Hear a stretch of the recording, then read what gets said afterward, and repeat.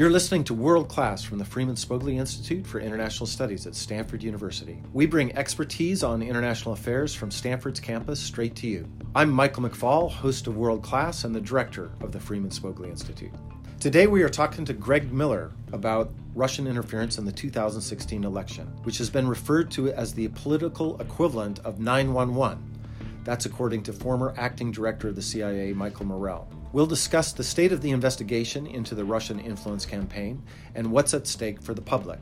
Greg Miller is a correspondent for The Washington Post and a two-time winner of the Pulitzer Prize. He is also the author of The Apprentice, Trump, Russia, and the Subversion of American Democracy, a book about his experience covering the Russian investigation and the Trump administration. Welcome to World Class, Greg. Thanks very much for having me. It's great to be here. And welcome back to Stanford. Yeah, it's really nice to be back at Stanford. Let's start with the present and then work back. Where are we at in the investigation into Russian interference in the 2016 election? No, I think there's two parts to that question. So, by all accounts, Mueller is wrapping up. I know we've been saying that for a while. The end has been elusive, but, it really does look like his investigation is numbered in days at this point. That means that a report would be transmitted to the Justice Department, and that will set in motion a whole bunch of other things that we really don't quite know how that will play out yet, and we can talk about that. But now, because of what happened in the election last year, that isn't the end of the investigation for Russia. Right? So now you have all of these committees in Congress, democratically controlled, House Intelligence Committee among them, that are only beginning to mobilize. That are only in the early stages of staffing up, hiring investigators, and identifying the targets that they want to go after over the next 2 years. So it will continue, you think, for quite a while? I do. In terms of investigation generally. Mueller will be done, but these other activities will continue. Mueller will be done, and then there will be the investigations that have spun off from Mueller are also still in motion, of course. We've been looking, I think, for some time now at the Mueller report as sort of an endpoint, that this would be the finish line. It doesn't really look that way anymore, which creates a lot of interesting and difficult political questions, of course, as well for Democrats. We'll talk about some of them. Yeah. How do you see them as difficult? Well, I think that they have to make a series of calculations now about how aggressive to be, how focused to be on investigating the president and Russia to the exclusion of other issues that might matter to the public, right? And how to go about getting answers to these questions that are really, really important, I think, without seeming or coming across as partisan or not focused on the country's broader well-being. Let's go back then in time. Let's talk about your book for a bit. The subtitle is a provocative one, The Subversion of American Democracy.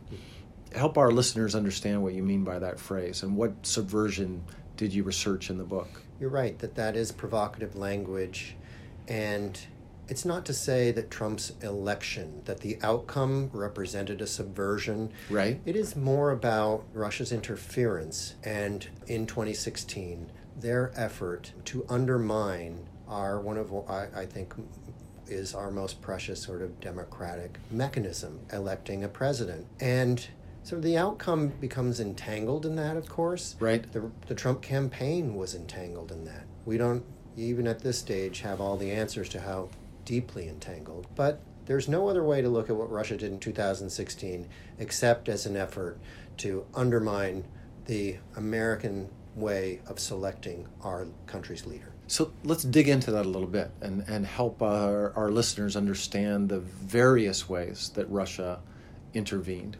And then we'll talk about, after that, can we assess any causality in terms of what they did? But just let's walk through, how do you see it? What were they doing, the different pieces, the media piece, the doxing, just...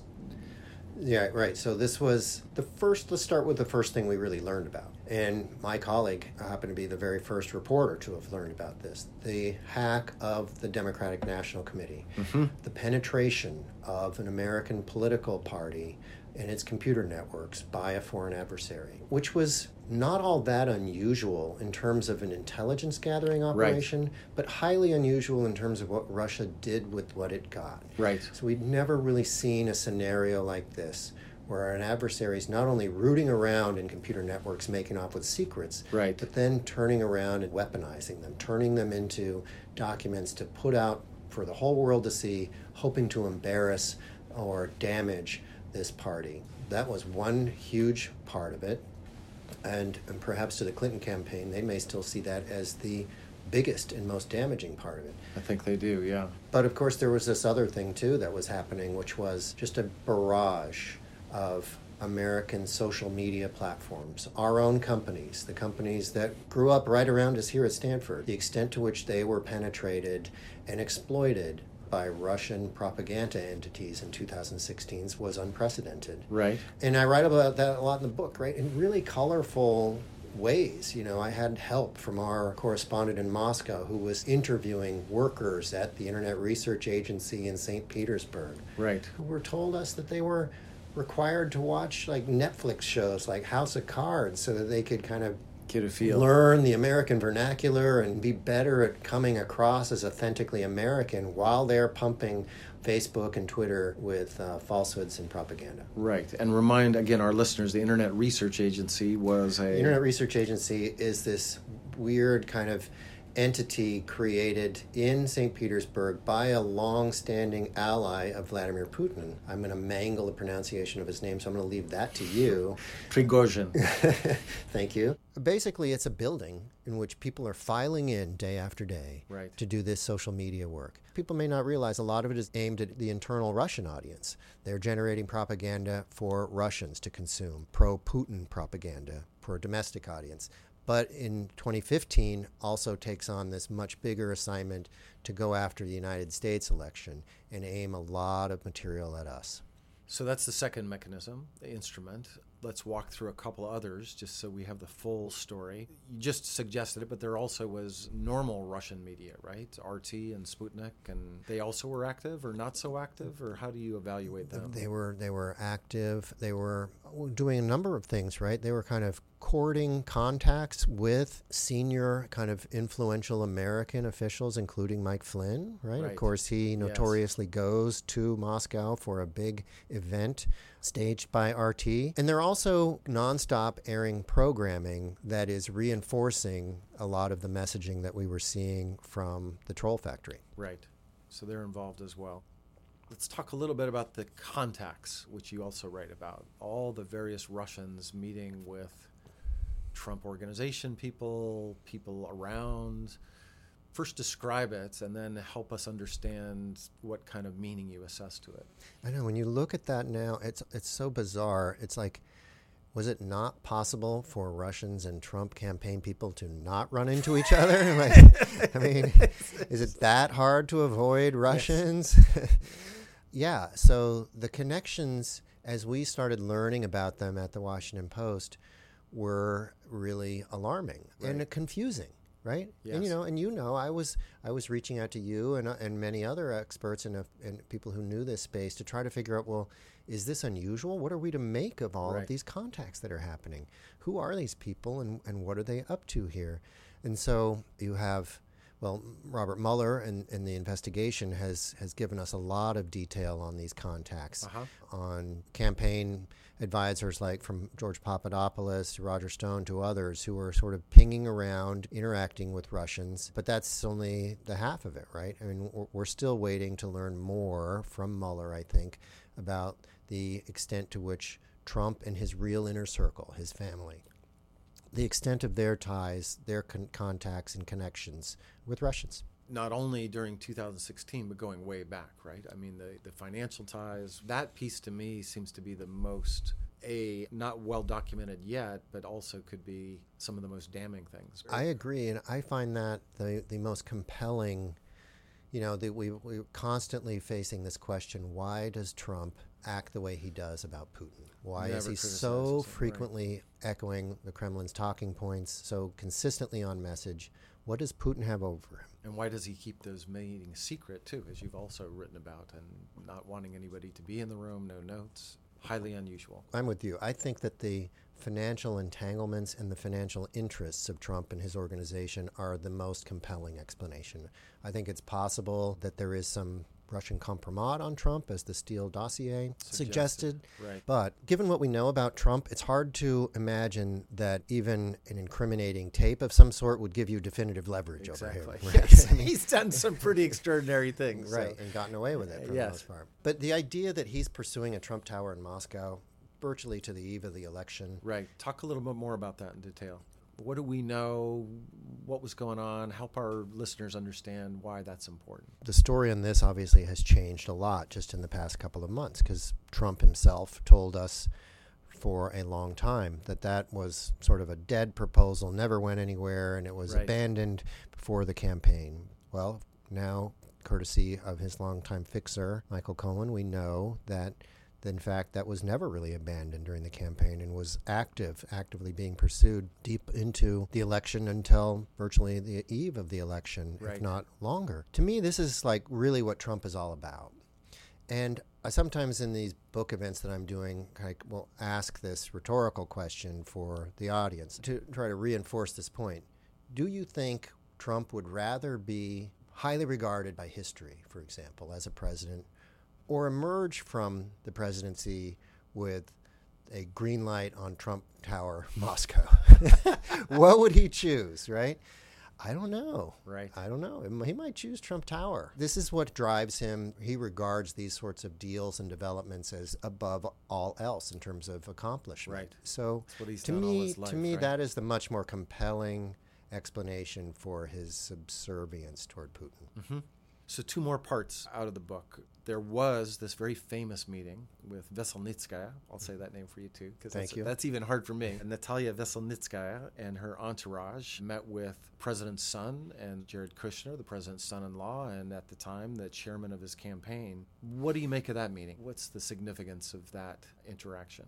There's 2 things there, I think. One, it really shows beyond a doubt that this was a campaign that was absolutely fine with colluding with Russia, even if we never see definitive evidence that it colluded with Russia. It was ready to go there. Intention is there, right? It was ready to go there. 2, this creates a lingering big exposure for the president, a problem for him, because he is so deeply involved in what you could call the cover-up of that, right? So he is the one who is, after yet another meeting with Putin, drafting a highly misleading statement, mischaracterizing what had transpired at that event. That's trouble for Trump from 2 directions. I write about this in the book. There's a third thing here that happens that jumped out at me when I put together the timeline for the book, the chronology. That meeting at Trump Tower happens almost to the day that a CIA officer is tackled coming back to the U.S. Embassy in Moscow. Yes. And beaten and punched in a fight for his life right on the doorstep of the American embassy. Crawls across the threshold back to safety, is evacuated with a broken shoulder. So to me, like the idea that here you have an American presidential campaign, the core group of advisors meeting with a Russian, ready to take Russian help, while Russia is simultaneously pummeling a CIA officer in Moscow. It tells you a lot about how Russia sees this relationship and how we should see it. Right. Great observation on the coincidence of those 2 events, by the way. That's a door I used to walk through every day. One last piece on the Russians, and then we'll widen up the aperture. We also know, and you also know, that they were trolling around on various pieces of the electoral infrastructure. But at least, let's just make sure everybody understands this. There's no evidence that they actually changed votes on Election Day, correct? Correct. That's the good news. They had the capability to or not? What's your take on that? We don't know. I mean, it's not hard to imagine that they might be in position to alter votes. Weirdly, this is a space where the United States' archaic voting mechanisms works to our advantage. It's so obsolete that even Russia can't really seize control of it in a sweeping, meaningful way. Right. Yeah. But the administration was pretty worried about it. I actually think that this is one of the things that the Obama administration was most worried about, that Obama administration officials will point to explain why they weren't going after Russia more aggressively during the campaign. Right. There's a couple of things going on there. One, there's this assumption that Hillary's going to win. She can clean this mess up when she's in office. 2, they're worried about provoking Russia over all this disinformation and propaganda and leaked email stuff, worried that Russia is secretly sitting on a much more explosive capability, pressing a button and detonating a huge attack on election day, and that would be crippling. That would be crippling. You can understand why they would be really, really worried about that. Right, and that was their focus. So last question on Trump-Russia. Some claim that the President of the United States is actually an agent of the Russian government. What's your response to that? I don't see it. I mean, I'm not saying I have definitive proof one way or another. I suppose it's in the realm of the possible. It hasn't been disproven, but I would be highly skeptical of that. I mean, the idea that he is a witting agent under the control of the Kremlin seems a little far-fetched to me. There are aspects of his personality and psychology, I think, that make him susceptible to manipulation by somebody like Putin, right? It's not that hard. You flatter Trump, you get a lot out of him, right? Kim Jong-un has learned the same thing. You send him nice letters, man, you get a lot of good press and love in return. But the idea that he is operating under some sort of control, I think that the available evidence argues against it, and kind of common sense argues against it. I mean, if he were really a Russian agent, Putin would be running him very differently, I think, right? I think Putin would say, you know, go ahead and criticize me from time to time, say something nasty about me here and there, but lift all those sanctions. Right. That's a great point. And he doesn't ever criticize him, but hasn't been able to lift the sanctions. Right. He doesn't deliver on any of Putin's sort of shopping list. That's a great point. So how, maybe the last question, but it's a big, hard one. How do you think our democracy has survived 2 years into this investigation, 2 years into the Trump presidency? And here I'm thinking about three buckets that you have greater insight than most.